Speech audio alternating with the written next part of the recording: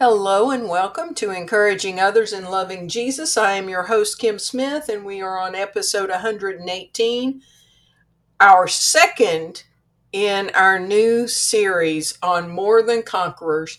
Today we're going to be talking about the Lord of Heaven's armies. If you haven't had a chance to listen to last week, it would be a good idea to just stop now and go back and listen to last week, where we did the introduction to this More Than Conquerors series, based primarily on 1 Samuel 17, the very famous story usually called David versus Goliath, even though those were not really the main characters involved in this story. And we're going to talk about that as we go along. So, how has your week gone so far? You know, as we broadcast, as we do this, I record on different days sometimes. And I know that you may listen to this. Some of you may be consistent and you listen to it on Monday when it comes out, and others may hear it months later or even years later. But I just really wish I could find out just how your week has gone. What giants have you encountered? And how have those challenges gone? Last week we read through the text of 1 Samuel 17, and I'm going to read through it again this week, but I want you to have your glasses on, so to speak. I want you to be looking for certain things. When I taught this series a few years ago, right at 5 years ago now, which just blows my mind, I picked out some songs that were relevant to each of the weeks, and I made them into a YouTube playlist. I haven't done that so far this time, but I may, because I am so moved by music. It has such a powerful hold on me and can help me with my focus. If I were to pick out a song that would be our theme song for this week, it would be Chris Tomlin's Whom Shall I Fear, also known as God of Angel Armies. You should be seeing a theme coming here. In that song, the chorus is, I know who goes before me, I know who stands behind. The God of angel armies is always by my side. How would your life be different if you truly focused on the Lord of Heaven's armies? If you set out each day to make him the focus of your life. Next week, we're going to begin to talk about giants. We're going to talk about the importance of recognizing giants, but also the much greater importance of focusing on the Lord of Heaven's armies. We're going to have giants in our path. That is just part of living. But we don't have to live our lives focused on the giants and comparing ourselves to their power. If you have surrendered your life to Jesus Christ, you have the power of the living God, the Lord of Heaven's armies, residing within you.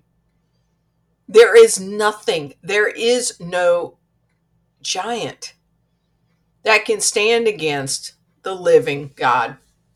So in 1 Samuel 17, you might want to open up your Bibles, open up your Bible app, whatever you read. I'm reading from the New Living Translation. I think my greatest giant today is being tongue-tied. But if you want to pull it up, I'm reading from the New Living Translation, but whichever translation it is going to, on our main focus, it would be very interesting for you to look at how Jehovah Sabaoth is translated in your particular translation. I'll explain more about that when we get to verses 45 through 47. So we're in 1 Samuel 17, and here is what I want you to look at. I want you to be looking for 4 particular groupings of people. I want you to look at King Saul and the Israelite army. What was their focus? Who or what was their focus? When they, in this narrative, who are their eyes set on? Eliab, which is David's oldest brother. Where's his focus? Goliath, the giant. Where is his focus? And David, where is his focus? So follow along with me here. 1 Samuel 17, looking for where's the focus. The Philistines now mustered their army for battle and camped near Socoh in Judah and Azekah at Ephes-Dammim. Saul countered by gathering his Israelite troops near the valley of Elah. So the Philistines and the Israelites faced each other on opposite hills with the valley between them. Then Goliath, a Philistine champion from Gath, came out of the Philistine ranks to face the forces of Israel. He was over 9 feet tall. He wore a bronze helmet and a bronze coat of mail that weighed 125 pounds. He also wore bronze leg armor, and he carried a bronze javelin on his shoulder. The shaft of his spear was as heavy, as thick as a weaver's beam, tipped with an iron spearhead that weighed 15 pounds. His armor-bearer walked ahead of him, carrying a shield. Goliath stood and shouted and shouted a taunt across to the Israelites. Why are you all coming out to fight? He called. I am the Philistine champion, but you are only the servants of Saul. Choose one man to come down here and fight me. If he kills me, then we will be your slaves. But if I kill him, you will be our slaves. I defy the armies of Israel today. Send me a man who will fight me. When Saul and the Israelites heard this, they were terrified and deeply shaken. Where is the focus of Saul and the Israelite army? It's on the giant, isn't it? They're looking across and they're seeing this 9-foot tall, thereabout, man, warrior, decked out in all of his armor. And they're comparing their strength to his strength. And they're not going anywhere. Like, they're just staring because they are so focused on the size of the giant, the meanness of the giant, the just presence of the giant. How about you? In your life, are you like Saul and the Israelites? Are you so focused on whatever giant that is in front of you that you are just paralyzed with fear? Because you're going to see that the Israelites, including King Saul, who stood ahead above normal men, I mean, he wasn't a little guy himself, but they stared at the giant and stared so much that they were immobilized. So verse 12, now David was the son of a man named Jesse, an Ephrathite from Bethlehem in the land of Judah. Jesse was an old man at that time, and he had 8 sons. Jesse's 3 oldest sons, Eliab, remember we mentioned him earlier, Abinadab, and Shimei had already joined Saul's army to fight the Philistines. David was the youngest son. David's 3 oldest brothers stayed with Saul's army. David went back and forth so he could help his father with the sheep in Bethlehem. For 40 days, every morning and evening, the Philistine champion strutted in front of the Israelite army. One day, Jesse said to David, take this basket of roasted grain and then 10 loaves of bread and carry them quickly to your brothers and give these 10 cuts of cheese to their captain. See how your brothers are getting along. Bring back a report on how they are doing. David's brothers were with Saul and the Israelite army at the valley of Elah, fighting against the Philistines. So David left the sheep with another shepherd and set out early the next morning with the gifts as Jesse had directed him. He arrived at the camp just as the Israelite army was leaving for the battlefield with shouts and battle cries. Soon the Israelite and Philistine forces stood facing each other, army against army. David left his things with the keeper of supplies and hurried out to the ranks to greet his brothers. As he was talking with them, Goliath, the Philistine champion from Gath, came out from the Philistine ranks. Then David heard him shout his usual taunt to the army of Israel. As soon as the Israelite army saw him, they began to run away in fright. Have you seen the giant? The men asked. He comes out every day to defy Israel. The king has offered a huge reward to anyone who kills him. He will give that man one of his daughters for a wife, and the man's entire family will be exempted from paying taxes. So there's some really good money on the line. There's a wife of the king, which would mean that you were going to be up in the top part of the government. But all that the Israelite army members, as well as Saul, could see was the size of the giant.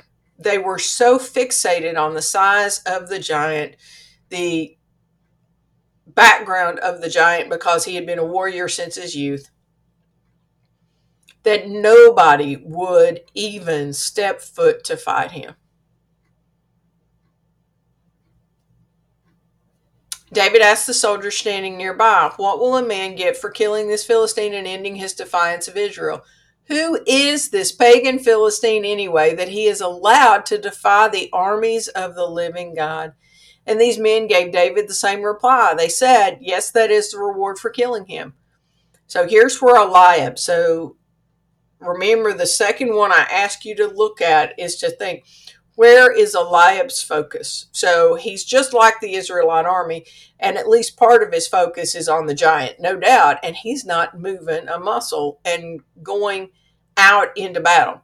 But when David's oldest brother, Eliab, heard David talking to the men, he was angry. "What are you doing around here anyway?" he demanded.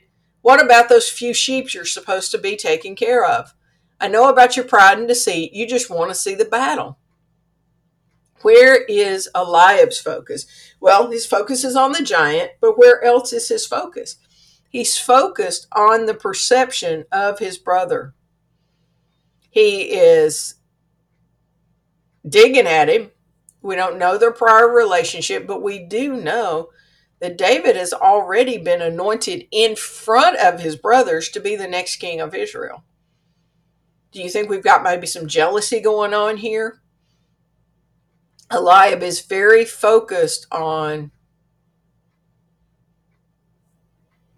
little brother.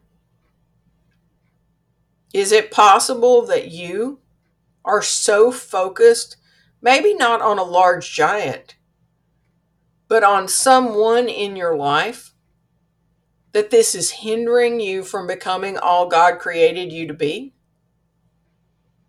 That's where Eliab was. Verse 29, "What have I done now?" David replied. "I was only asking a question." He walked over to some others and asked them the same thing, and received the same answer. Then David's question was reported to King Saul, and the king sent for him. "Don't worry about this Philistine," David told Saul. "I'll go fight him." Well, you can kind of guess what Saul's reply is going to be. I mean, David's just a young man. I mean, he's probably a young teenager. He's definitely not 9 feet tall, and he has never been in a human battle. Now, we're going to find out that David has been in other types of battles, but Saul's going to look at him and go, "Yeah, right." Saul says, "Don't be ridiculous," Saul replied. "There's no way you can fight this Philistine and possibly win. You're only a boy, and he's been a man of war since his youth." But David persisted.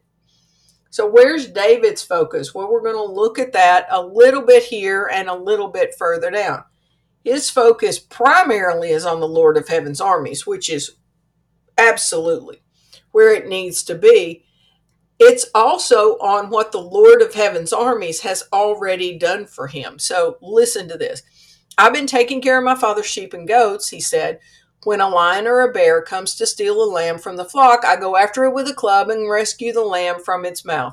If the animal turns on me, I catch it by the jaw and club it to death. I have done this to both lions and bears, and I'll do it to this pagan Philistine too. For he has defied the armies of the living God. The Lord who rescued me from the claws of the lion and the bear will rescue me from this Philistine. So, what all do we see here? We see David, well, he's already walked with the Lord of Heaven's armies. I mean, this is not his first rodeo, so to speak. Now, it's his first in front of a large group of people and possibly even in front of his brothers. But he's like, I've already dealt with enemies. And the Lord has provided a way for me to win against lions and bears. I don't know about you, but like the thoughts of that, I could easily get focused on lions and bears and not move forward. But David, he's encountered this even as a young lad, and he's like, God's brought me through. And he's also focused. So he's not only focused on what the Lord of Heaven's armies has allowed him to do already, equipped him to do, but he's also focused on the fact that this giant is bad mouthing the Lord of Heaven's armies. He says he's defied the armies of the living God.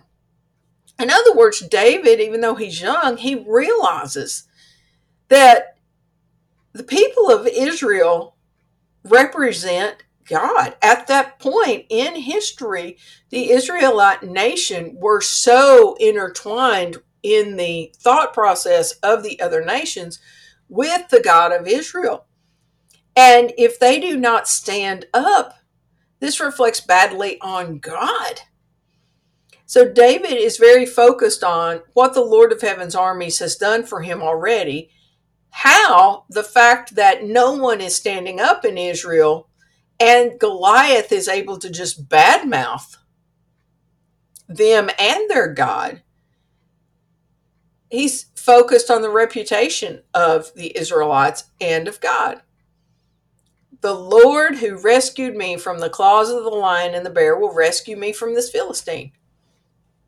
He is very focused on the Lord of Heaven's armies, what the Lord of Heaven's armies has done for him already, how this reflects on the Lord of Heaven's armies if somebody doesn't stand up to this pagan giant, and just on the Lord of Heaven's armies and what he can continue to do.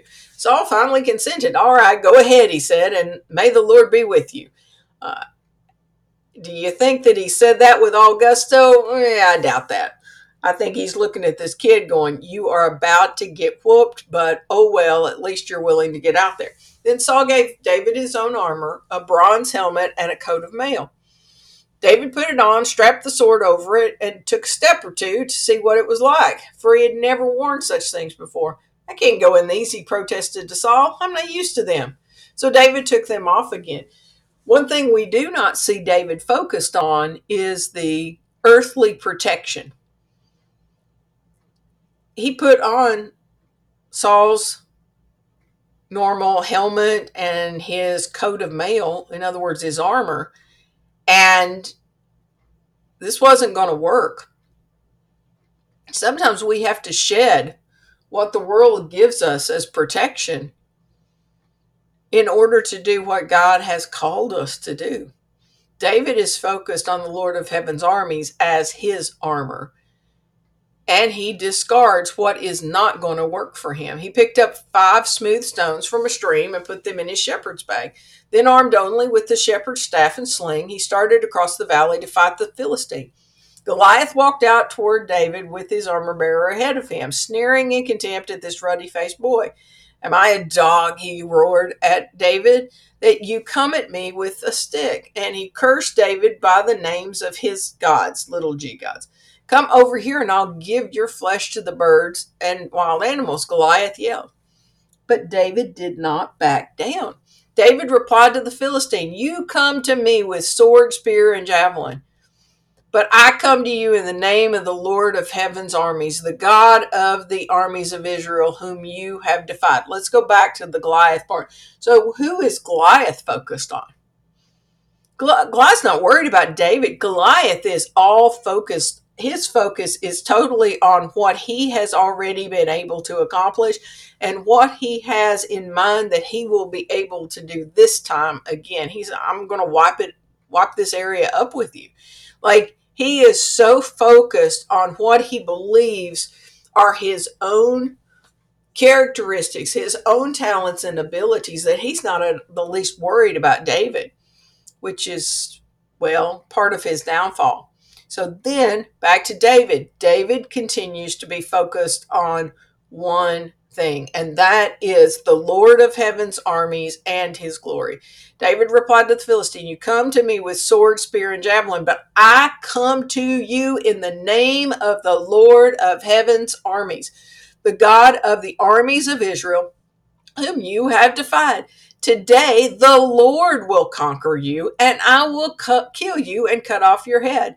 Then I will give the dead bodies of your men to the birds and wild animals, and the whole world will know that there is a God in Israel. And everyone assembled here will know that the Lord rescues his people, but not with sword and spear. This is the Lord's battle, and he will give you to us." We all know how this story ends. I mean, it's a fact of life that David reaches down, grabs his stone, slings it, finds the one chink in the armor, and Goliath goes down. But it's verses 45 through 47 that I want us to focus on, especially for this week. And then each and every week after this, we are going to be pointing back. So next week, we'll talk about the giants that we encounter. And then for the next few weeks after that, we are going to take each of those giants and we're going to put it in comparison to the Lord of heaven's armies. And as you will see each and every week, there are none that can stand. There is not anything in this world that does not fall to the Lord of heaven's armies. Back to 45 through 47. Listen to David and how can you incorporate this same attitude into your life today? David replied to the Philistine. How will you reply to your own giants? The giants in your life, whether it be physical giants, whether it be emotional ones, whether it might even be spiritual ones. David replied to the Philistine, "You come to me with sword, spear, and javelin, but I come to you in the name of the Lord of heaven's armies." Do you truly come to each and every battle, to each and every giant that you encounter? Do you come to them in the name of the Lord of heaven's armies? Or are you trying to come on your own behalf? Are you trying to do what others have told you to do and carry the armor around, which is not doing you any good? There's nothing wrong with using the brain that God gave you. There is definitely nothing wrong with listening to sound advice. But when it's all said and done, if you are a follower of Jesus Christ, you have the Spirit of the living God living inside of you. He will never leave you nor forsake you. And he can not only give you the greatest counsel possible, because God is omniscient. He knows everything. But he is omnipotent. He also has all power within him. David said, "I come to you in the name of the Lord of heaven's armies, the God of the armies of Israel, whom you have defied. Today the Lord will conquer you." Do you come with that kind of strong confidence in God? "And I will kill you and cut off your head. Then I will give the dead bodies of your men to the birds and the wild animals, and the whole world will know that there is a God in Israel. And everyone assembled here will know that the Lord rescues his people, but not with sword and spear. This is the Lord's battle, and he will give you to us." So I'm not sure which translation you have been reading from. If you're reading from the New Living Translation, then you will see Jehovah Sabaoth translated as the Lord of heaven's armies in verse 45. If you are reading from another translation, so let me pull up Usually it pulls up first the ESV as my other translation to look at. So let's go down to verse 45. In the ESV, the English Standard Version, it is the Jehovah Sabaoth is translated the Lord of Hosts. Let's try another one. And we're going to talk about, very briefly, just the phrase, the name for God, Jehovah Sabaoth, and why that is so very important. So this is the Christian Standard Bible, the Lord of Armies, which all of these are correct translations. There's none of them that are wrong. And then we will stop with the NIV being the Lord Almighty. So I have a link down in the show notes to the Blue Letter Bible. It's a blog, and the name of this particular article is The Names of God, Jehovah Sabaoth. So Jehovah Sabaoth, there are many names for God. So for those of us who do not know the original languages, Hebrew, Greek, who do not know that, we lose something. There is no perfect translation of God's word. The original languages, knowing the original language would by far be the best, but most of us are not trained in those original languages. So we have to trust the people who are and do our due diligence. Well, there are many names for God throughout Scripture. You can go online and go through entire Bible studies on the names of God. This right here just happens to be one of the posts, but there are many other names of God that are referred to in this. Jehovah Jireh being one, the God who provides, one of my absolute favorite titles for God. But Jehovah Sabaoth is something that I personally grabbed hold of a few years ago. Many of you have heard of the one word challenge that many of us do each year, where we pick a word that we are going to focus on for that particular year. And one year, my one word was two put together, and it was Jehovah Sabaoth. That was my word because I wanted more than anything in this world for that year for me to focus on the fact that I serve the Lord of Heaven's armies. Jehovah Sabaoth translated, Jehovah is translated the existing one or Lord. And then you have Sabaoth, which can be armies, which can be host.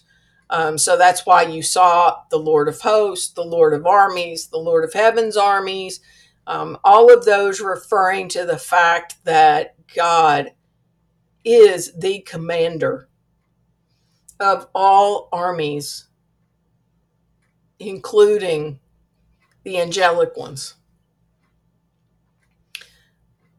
The title, whether combined with Jehovah or Elohim, for Sabaoth shows up more than 285 times in the Bible. But the very first time is not until the beginning of 1 Samuel. And I didn't think to point it out at that time.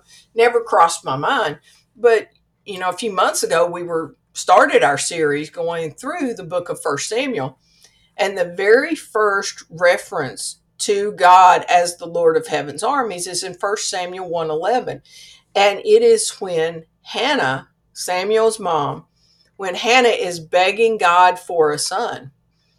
And in 1 Samuel 1:11, she refers to God for the first time in our scriptures as the Lord of Heaven's armies. It says, and she made this vow, O Lord of Heaven's armies, if you will look upon my sorrow and answer my prayer and give me a son. And the story goes on. But after that point in Scripture, especially in the books of Jeremiah and Isaiah, the two major prophets, you are going to see the title for God, the Lord of Heaven's armies, referred to many, many times. One that I put together in the graphic earlier is, who is this King of Glory? The Lord of heaven's armies. He is the King of glory. That's Psalm 24:10. I just pulled up a bunch of the different references to the Lord of heaven's armies. And I'm grinning just because I get excited. I get excited that I serve the Lord of heaven's armies, that there is no giant in heaven or on earth that can stand against the Almighty, all powerful God of the universe. In 2 Kings 6, one of my favorite passages in all the Bible, God is not referred to by this title, but it is the best, in my opinion, probably the best visual picture to kind of understand what it looks like to see the Lord of Heaven's armies with his armies on display. I'm not going to ruin the story for you because it is one of my favorite stories, and we will cover it on the podcast when we get to Elisha. But in this particular situation, the short of it is you have Elisha the prophet. And Elisha the prophet has been prophesying against the king of Aram. And every time the king of Aram wants to go to war against Israel, it's as if he's got a traitor inside of his ranks. And they tell him, no, it's not. You don't have a traitor.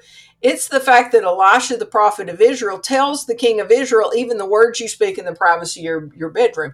Well, you can imagine what the king of Aram thinks about that. He is furious. And so he finds out where Elisha is supposed to be staying. And he sends his troops. And of course, they are to absolutely annihilate Elisha.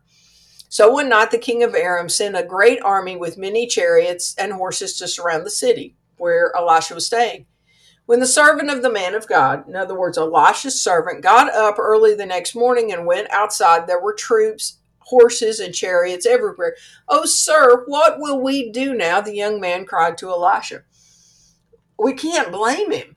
I mean, he wakes up and you can just see him rubbing his eyes, and he looks, and they are fully surrounded by human army and chariots and horses. Like, it's not good. And he calls out to Elisha. But Elisha has such a keen focus. Number one, he has such the relationship with God. Number two, he has such the keen focus on the Lord of Heaven's armies and what God is doing and just how in control that God is. If we were all to be like Elisha, how would it change how we approach the giants in our life? Verse 16 of 2 Kings 6. "Don't be afraid," Elisha told him. "There are more on our side than on theirs." Now you have to think that at that moment the servant is thinking, "Oh, Elisha has lost it. Like, I'm looking and there's definitely not more of us than there are of them. Like, we are totally surrounded." Then Elisha prayed, "O Lord, open his eyes and let him see." The Lord opened the young man's eyes, and when he looked up, he saw that the hillside around Elisha was filled with horses and chariots of fire. That's heaven's armies on display. And the God you and I serve is the Lord of heaven's armies. Now tell me, what giant do you face that can stand in the face of the Lord of heaven's armies and all of his host? There is not one, internal or external giant, that does not have to bow. As we look over the next few weeks, next week at the giants in our life, we won't hit all of them, but we'll have quite a few of them. And then as we look at the individual ones, I want you to begin to look in your own life. Where have you been focusing? Have you been spending your time shaking in your boots, focusing on the giants in your life? Or have you been standing firm, praising the Lord of Heaven's armies and walking in the security that He is always in control? He is all powerful, He is all knowing, and you can trust Him. Just as David did in our passage today. David was focused on the Lord of Heaven's armies, what the Lord had done for him previously. He was focused on the reputation of the Lord of Heaven's armies, which he did not want to be tarnished if nobody would stand up against this tiny 9-foot tall giant from Gath. And then he's focused on what the Lord of Heaven's armies can do through him. Our weekly assignment is to spend at least 5 minutes each day this week meditating on and praising the Lord of Heaven's armies. Just take some time and ask the Lord to open your heart and mind, just like Elisha prayed that the servant's eyes would be opened and he would see the Lord of Heaven's armies, that he would see that they were truly surrounded by heaven's armies. I pray for you this very moment. Oh Lord, please open her eyes. Oh Lord, please open his eyes and let him see your armies at your disposal to accomplish great and mighty tasks in and through us. I get a little excited about this, and I'm not going to apologize to anybody for that. I'm so thankful. I'm so thankful that I get to serve the Lord of Heaven's armies, who is always by my side. He does go before me. He does stand behind. I would love for you to send me some insights. Tell me how this podcast may have affected you. My email address is encouragingothersanlovingjesus@gmail.com. I also would love for you to send me some of the giants that you are facing. That would help me so much as I plan for future episodes, because we're going to keep going with the giants until I feel the Lord's hand say, that's enough. Because I want us to compare as many as possible to the Lord of Heaven's armies, so that you and I are reminded that whether we're facing that giant now or that's a giant down the road, such as the giant of human death, that there is no giant, great or small, internal or external, that can stand against the Lord of Heaven's armies. And again, I quote the little chorus from "Whom Shall I Fear" by Chris Tomlin. I know who goes before me. I know who stands behind. The God of angel armies is always by my side. Aren't you thankful that is the case? Thank you for tuning in today. If you will look down in the show notes, you will see the link to our Facebook group. I would love for you to join us in there and help with encouraging others in loving Jesus. And as we end each and every broadcast, I ask you to remember it's always a trust and obey kind of day.